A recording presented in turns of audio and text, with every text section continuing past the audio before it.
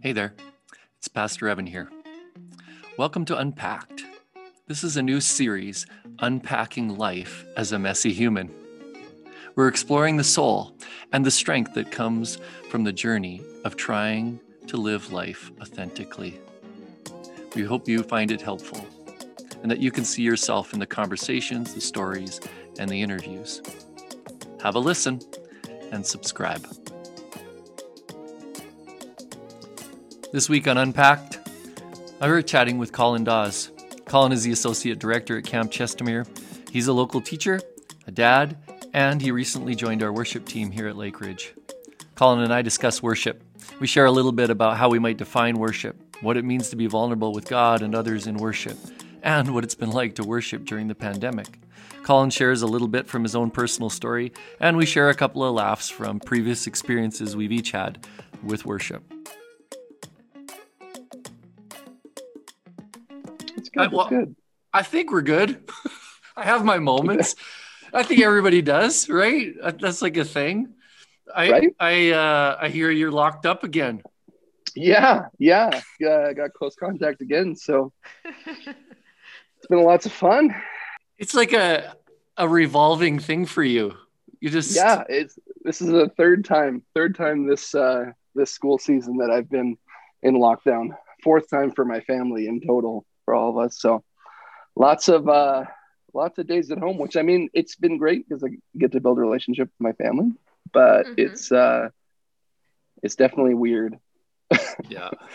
It's a lot for sure. But well, and it's like you're like on a 2-week rotation. It's like 2 weeks on, 2 weeks off. Yeah. 2 weeks in public, 2 weeks at home. Hey, I'm excited for today. When we started making a list of like what would be topics we would want to talk about, who would be people that we would want to talk to, like I hope you hear this as a great compliment, but you were on the top of our list. We were like, I think Collin would be the right person to talk to about worship. And so anyways, the podcast has been like, we've interviewed a counselor. We've got some of my own mentors that are going to talk about leadership, soul care. Yesterday, we did this awesome interview with Nell from church, like 80-year-old Nell, and just talked about her story, how she became a social worker and how she came up with some of the, to be honest, very edgy theological perspectives that she has. That's cool. So I have some questions and some things to like intro us, but some of this is really just like, how can we help our people that are going to listen to it, which are predominantly Lake Ridge people. We're not thinking we're going to become famous really doing this podcast. But I'm sensing from this last year just a good deal of struggle among our people, and especially around what they would coin as worship and our inability to meet and worship. And I think what often they're talking about is singing. And so there's just a few of those kind of things that I thought, well, if we could just talk to one of our worship leaders, how they see it, how they've come to this. So maybe my first question that I have for you is like, what was the journey for you? What did it look like for you to become a worship leader? So, I mean, worship has always been something that's impacted me over the years. I didn't grow up in a Christian home, but I came to Camp Chestermere when I was 9. And so like worship was a consistent thing that I came to. And it was really the way that I interacted with God. I would remember the songs when I go home, and that changed everything. And really when I started worship leading, that was in 2007. So I've been doing it for about 15 years now. And it's been an amazing journey. It's been a lot of having strong opinions about things and then realizing that that's not actually accurate. It's been a lot of learning and growth. It's been a lot of really cool, authentic, vulnerable moments where people are just themselves and they meet God, and it's been beautiful to see. I've seen people be healed. I've seen lives be changed. I've seen people. We've gone for worship sets that have seemingly never ended, like 3 hours long, and it's just everything from the very intimate, personal, like just me and a couple of people singing in someone's basement, to like a big show with like 700 people there. Every experience has been unique, but it's been life changing. Worship is the one way that I connect with God, I think, the most, and I think everybody in some senses connects with God through worship. Okay, I have several quotes I've kind of put together, but well, first of all, let me start here. So one of the ways that we and I've come to try to define, because worship is one of our values at Lake Ridge. And to be honest with you, when we look at our 4 values at Lake Ridge, worship is the one that's like, of course you put that in. Yeah. And so the way I've come to describe it is that it's like, worship is a response to what God has done. So it's like, in a way, when we come to having a transformed life or an understanding of who God is in our life and our story, that there seems to be like a need for a response to that beautiful thing. And so to me, the way I've described it is that worship is that response. And so it can have varying degrees of, it can be music. That's the go-to thing that most people think about, but that it also can be poetry, a painting. It can even be silence. Yeah, it doesn't even need to be artistic, right? Yeah. Exactly. It can just be quiet. And so to me, that becomes one of the most beautiful things it becomes one of the things I become most curious about in my own life, because I do actually like to sing. But I'm becoming more comfortable with being in silence. That's good. That I would respond to God's love by actually just being with him without feeling like I have to do something all the time, because I'm a doer. And so that seems to be one of those things.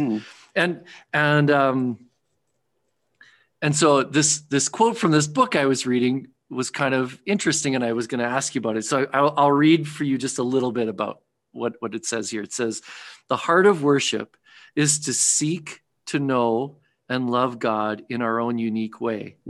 Each one of us fulfills some part of the divine image in our worship." Yeah. That's really good. So when you think about that, how does your worship fulfill the divine image of God?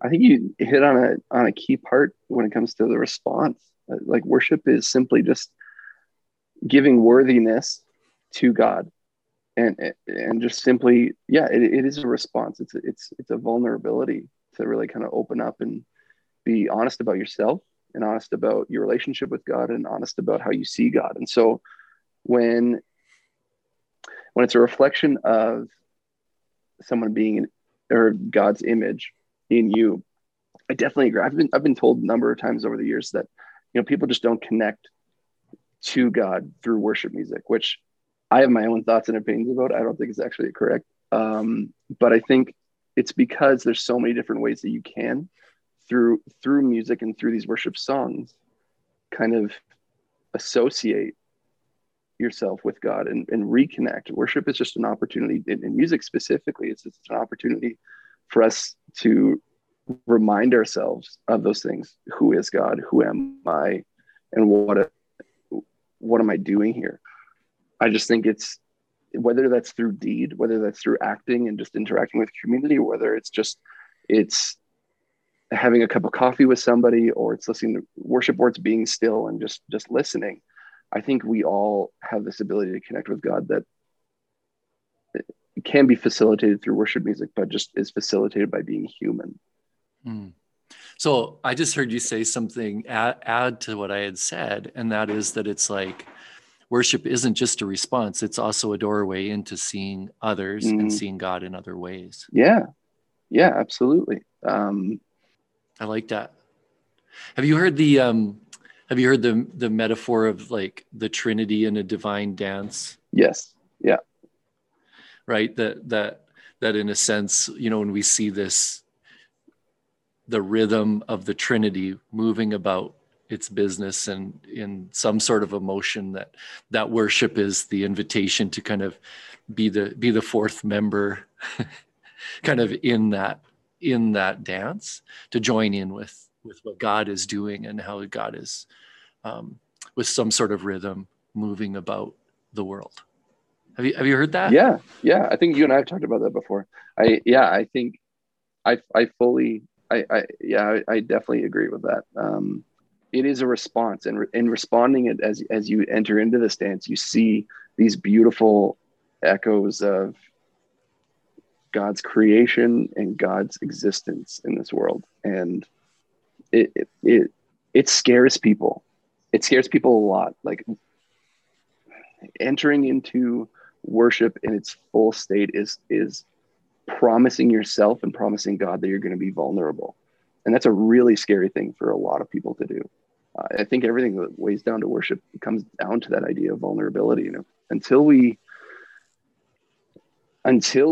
accept the fact that we have to get to that point in order to worship, I think sometimes it's an automatic response for people, and sometimes people really have to work to get vulnerable. But once you get there, it is the most freeing experience to see God move, to dance, to dance with our Creator, and to see His existence everywhere. And again, for me, it manifests through worship music, but for others, it might just be sitting down and going outside and seeing the existence of nature and just being in silence and being alone. Or any big moment that I've seen, it's been a moment where I've needed to be vulnerable. And if I wasn't vulnerable in that moment, I've noticed that things just shut down and people get awkward and people get weird. That's when those botched worship sets happen all the time. You're like forcing people to raise their hands. Raise your hands, people. No, but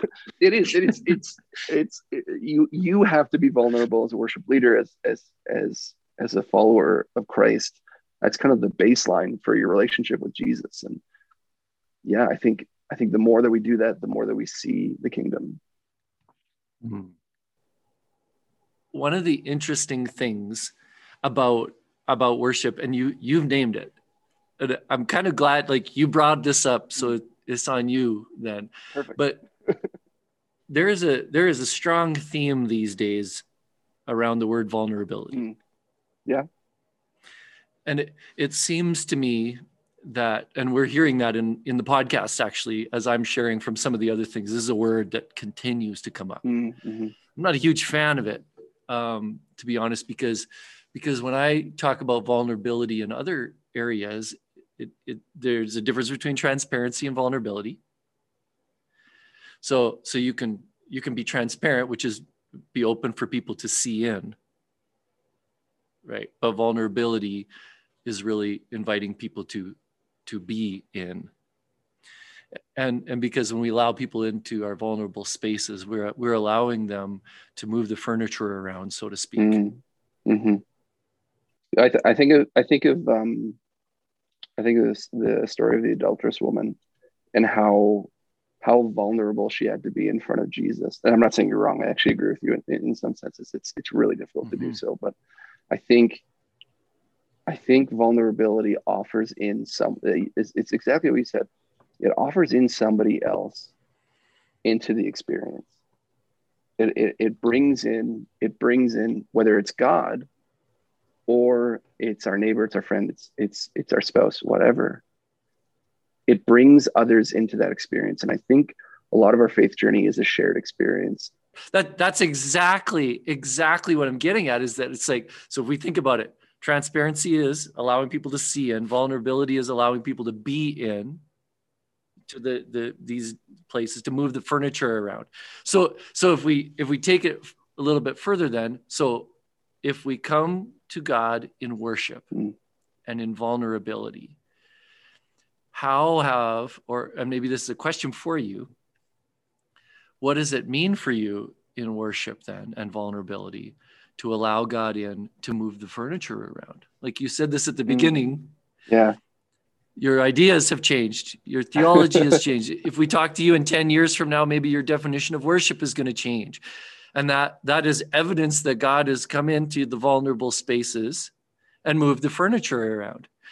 So how is your journey of being a worshipful person, not just a worship leader, but a worshipful person, exposed you to allowing God to move the furniture around inside of your interior life?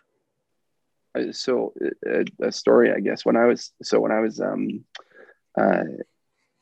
would have been when I was 19. So camp had always been like this experience that I was so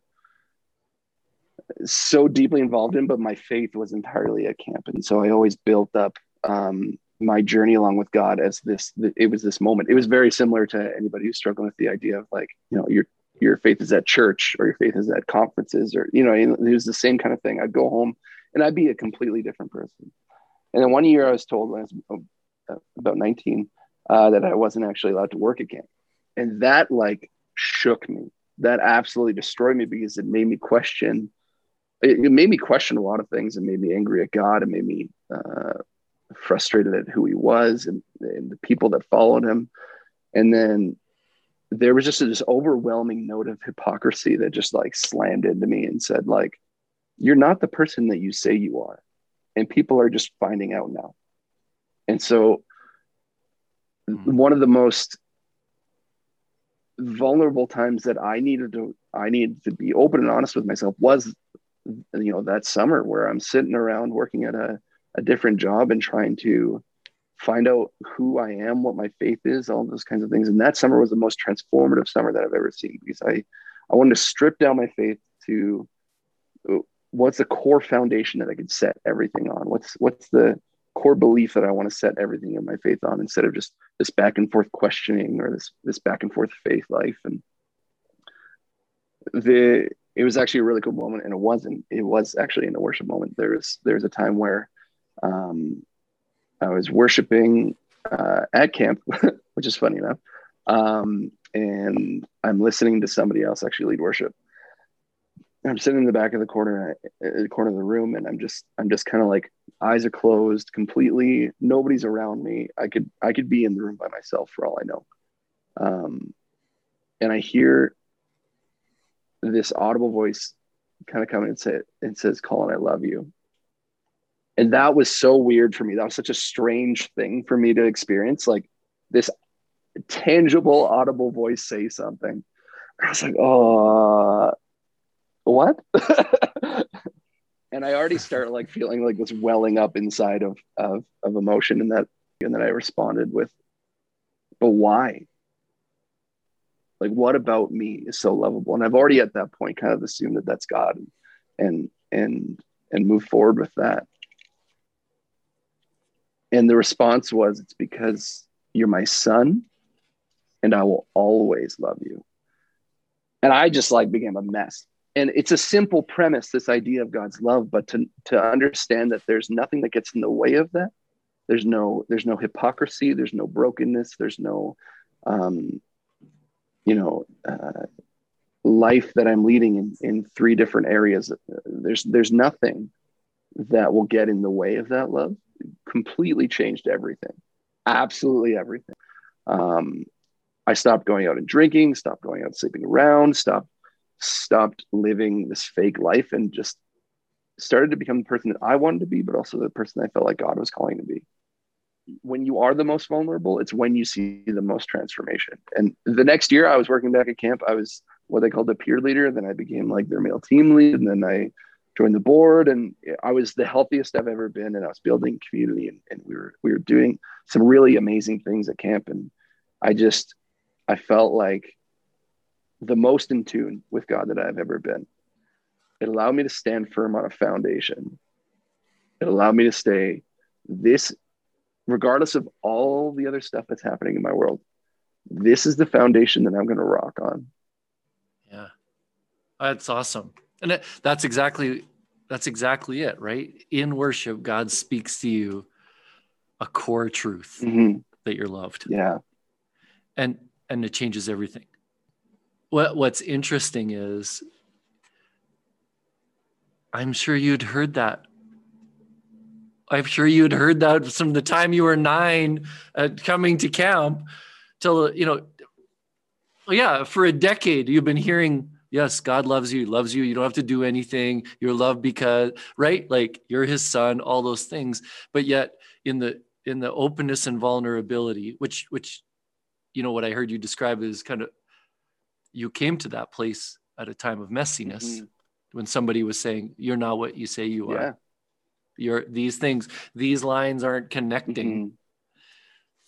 And in this type of moment, you come to an experience of worship where God speaks this, the Christ baptism story. This is my son, right? With whom I am well pleased, and I it's a beautiful story.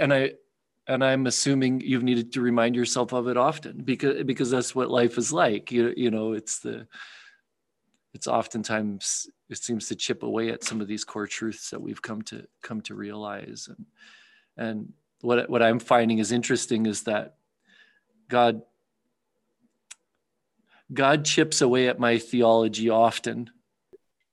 It's funny. My ideas. So I've been talking about my idea of worship kind of evolving. And I think that's exactly it. Like, I think the times that I've noticed that I thought I had it all together and I could stand firm on a truth that I was convinced this is the way it is, and don't tell me otherwise. I noticed I wasn't actually saying that God was right. I was actually saying that I was right, because I'm human and God is God. He knows. I don't. I have some good ideas about some things, but to have our theology and our worship and our experience with God just kind of limited to, well, this is the way you do it, and this is the way you always have to do it. It's been one of the biggest hurdles that I've experienced in worship, for me myself, but also with people that I've interacted with. I remember my own church where I was growing up.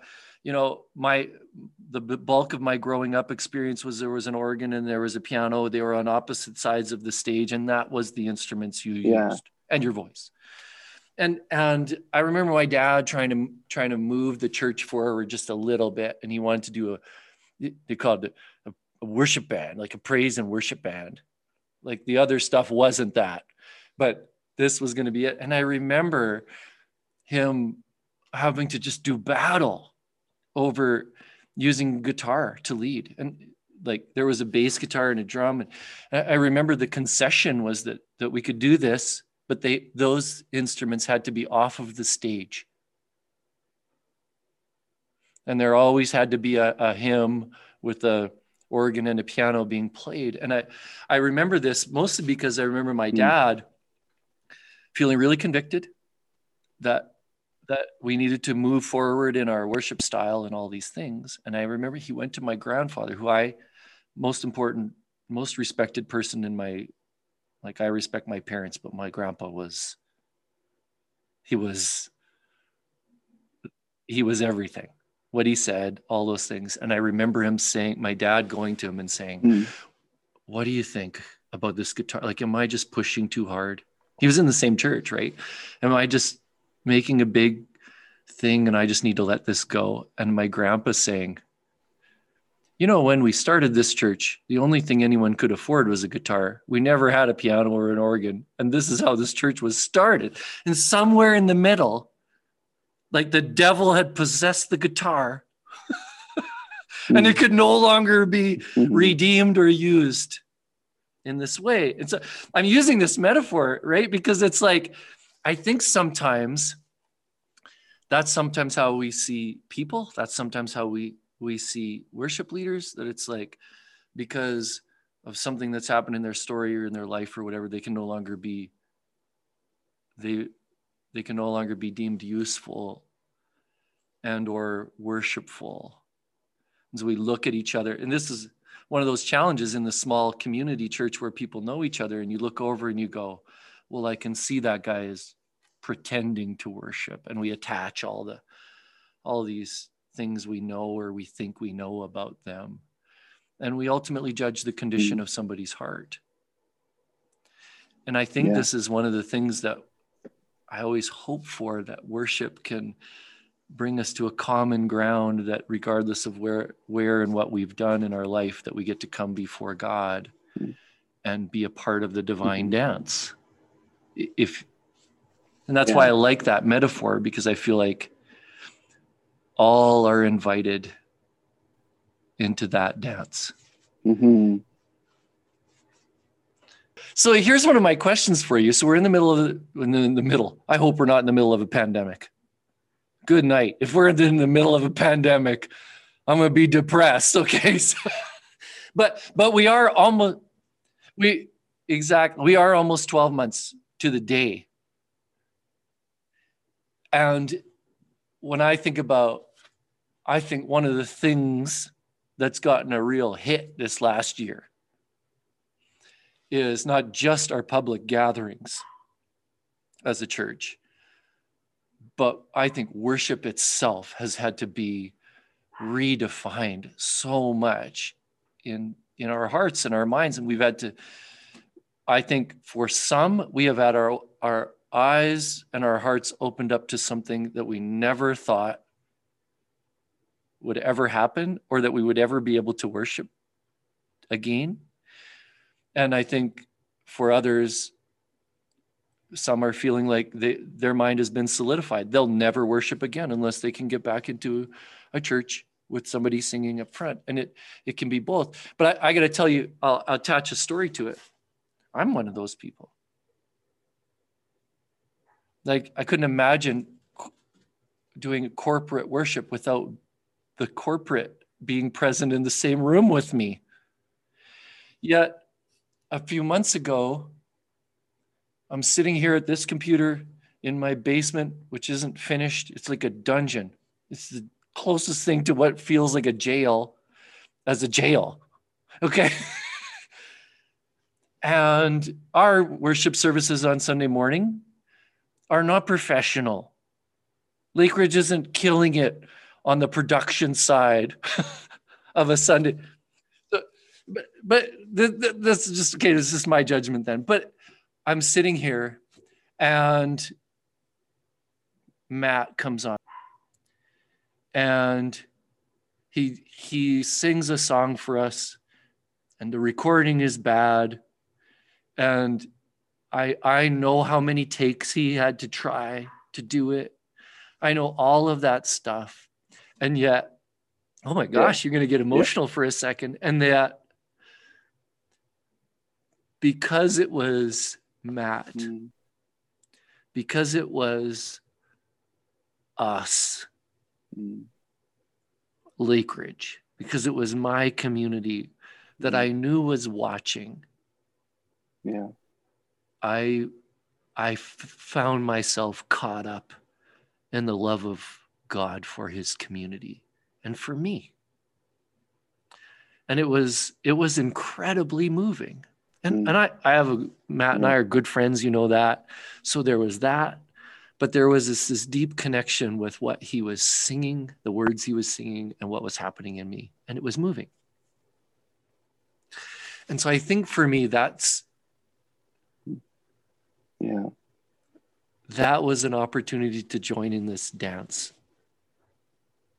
And I wasn't alone. So here's what I wonder from you. Yeah. What will coming back together again? When we come back together again, what do you hope will have changed?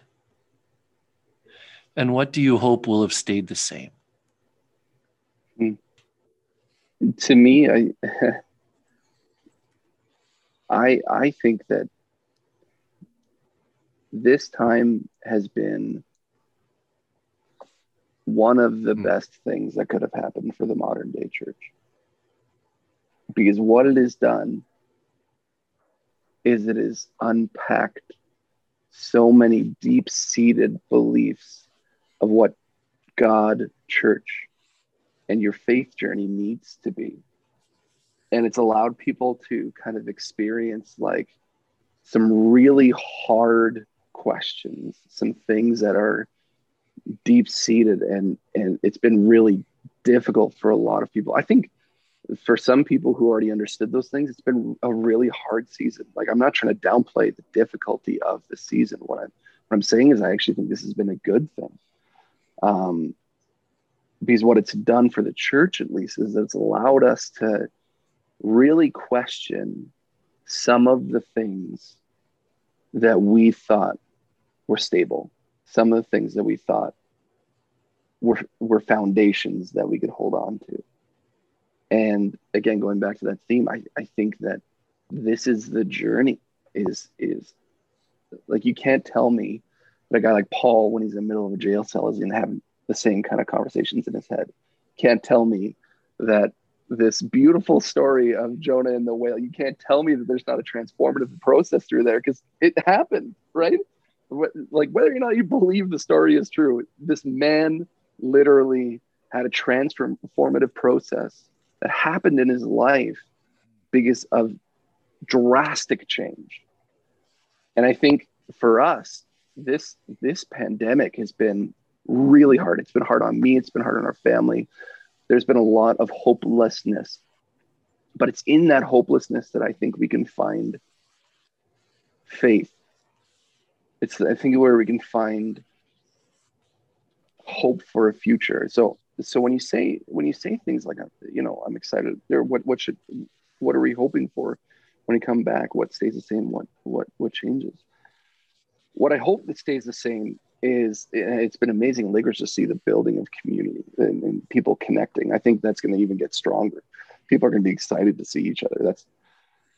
I think there's no doubt in my mind that people are going to be thrilled to come back to a building and just experience God, but experience God now that they've been able to refine a little bit what it is on their own. Now come back and experience God in a very authentic, real way. I mean, it was so cool when when in Lake Ridge, when we were leading worship in those times where it's still kind of a question, try to open up and see how things go. You saw people just be real. And like, I saw faces and eyes just like of either in despair, not in questioning and not knowing what's going on, but be able to approach the Father through a worship song or through a message being spoken. And they found peace and they found freedom. And that to me is so exciting. So I think since community is gonna be reignited, I think there's going to be a lot fewer people who rely on a church building in order for that to be their faith. And maybe this is a reflection on, my own journey of relying on camp and relying on specific spaces to be where my faith was. But I think it's allowed us to be creative. It's allowed us to do things differently. It's allowed us to appreciate the small things. It's funny, you talk about worship. Like a friend of mine told me a long, long time ago, the idea, this idea that like, God actually doesn't care how well you put together this performance. Like, you want to do well and you want to show off your skills and talents, but God could listen to you and it could be like his own kids banging on pots and pans. It's beautiful and he loves it. And that's the space where we're meant to be in when we play worship. So whether it sounds amazing or it sounds absolutely terrible, the end product, either way, like we're experiencing God and connecting with him. I think that this year, as hard as it's been, is going to be a pivotal year for the people of God. And I wish we could have learned some of the lessons we've learned without so much pain, because I have an aversion to pain, prefer not to experience it, or have people I love experience it. But I don't think we'd have paid any attention if it hadn't been so hard. I know for me that the relationships that I have, I want them to be deeper. I want to be more brave and be more vulnerable with my close friends when I am able to be with them. When I get the opportunity, I want to take advantage of that time together. And I think that in some ways, worship, when we gather together for corporate worship, that there will be a greater intentionality about coming ready to experience the community and to experience God corporately. I really hope that when we come back together, we have people who come open to a new way of worshiping because they have been deprived of it. I cannot wait for the day when those church doors open and we get to sing and we get to gather together and we get to be vulnerable in community again. I think is a really amazing experience, and we won't we won't have it all together.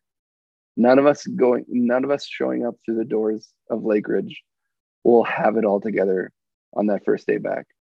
That's exactly what I hope for, is that more so than anything, I hope that we say it, that we don't have it all together, because we never had it together 12 months ago either.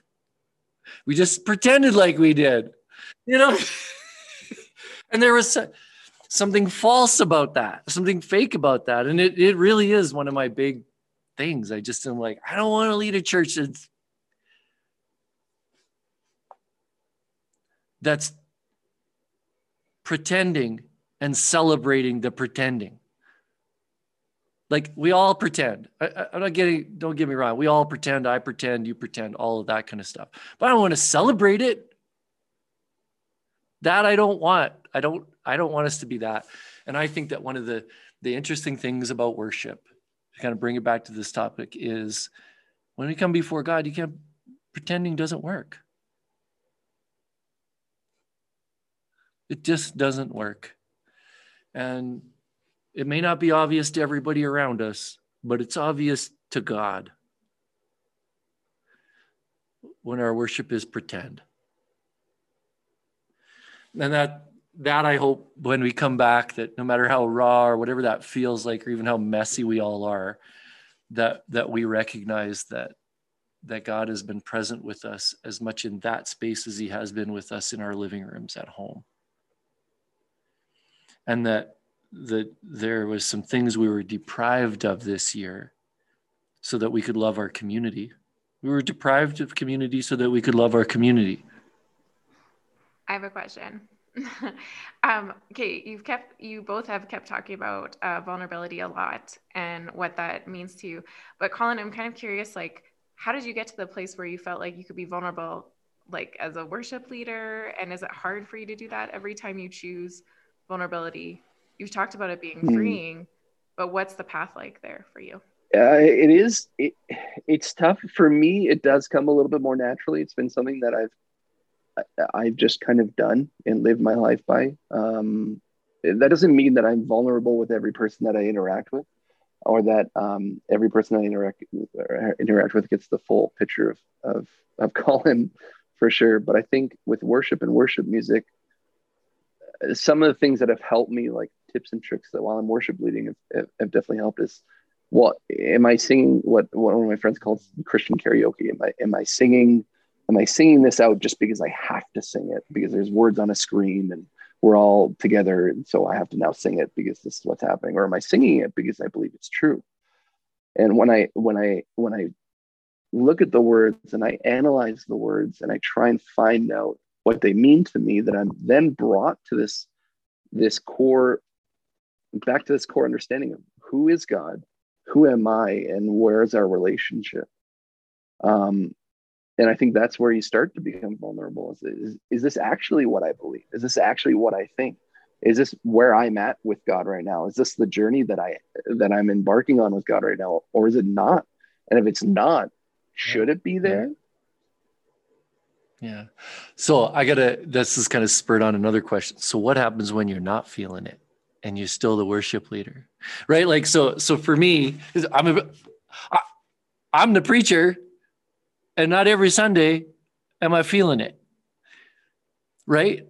And for me, this is one of those places where, and I don't think people use this word in this way very often. Like, the word I'm looking for is obedience. That there are moments when I have to go, I'm going to be obedient to what God has asked me to do, even though I don't feel like it today. And what's interesting is when we talk about obedience in the church, oftentimes we talk about it like, I'm going to obey the laws. Yeah.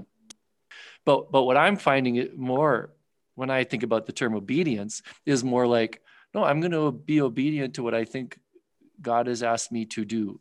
Big picture. Yeah. So, but for you as a worship leader, what's that been like? Even I can't remember when it was. It was this fall. You came to church. I was like, how you doing? You're getting ready to lead. I was like, how you doing? You're like, this sucks today. This is a bad day. I'm not in a good headspace. And you said all those things. And then you led us through one of the most beautiful services of our fall. So, but for you as a worship leader, what's that been like? Let me put it this way. A very intelligent person said to me one day, it stuck with me for my entire life, is that your faith is what you know, not what you feel.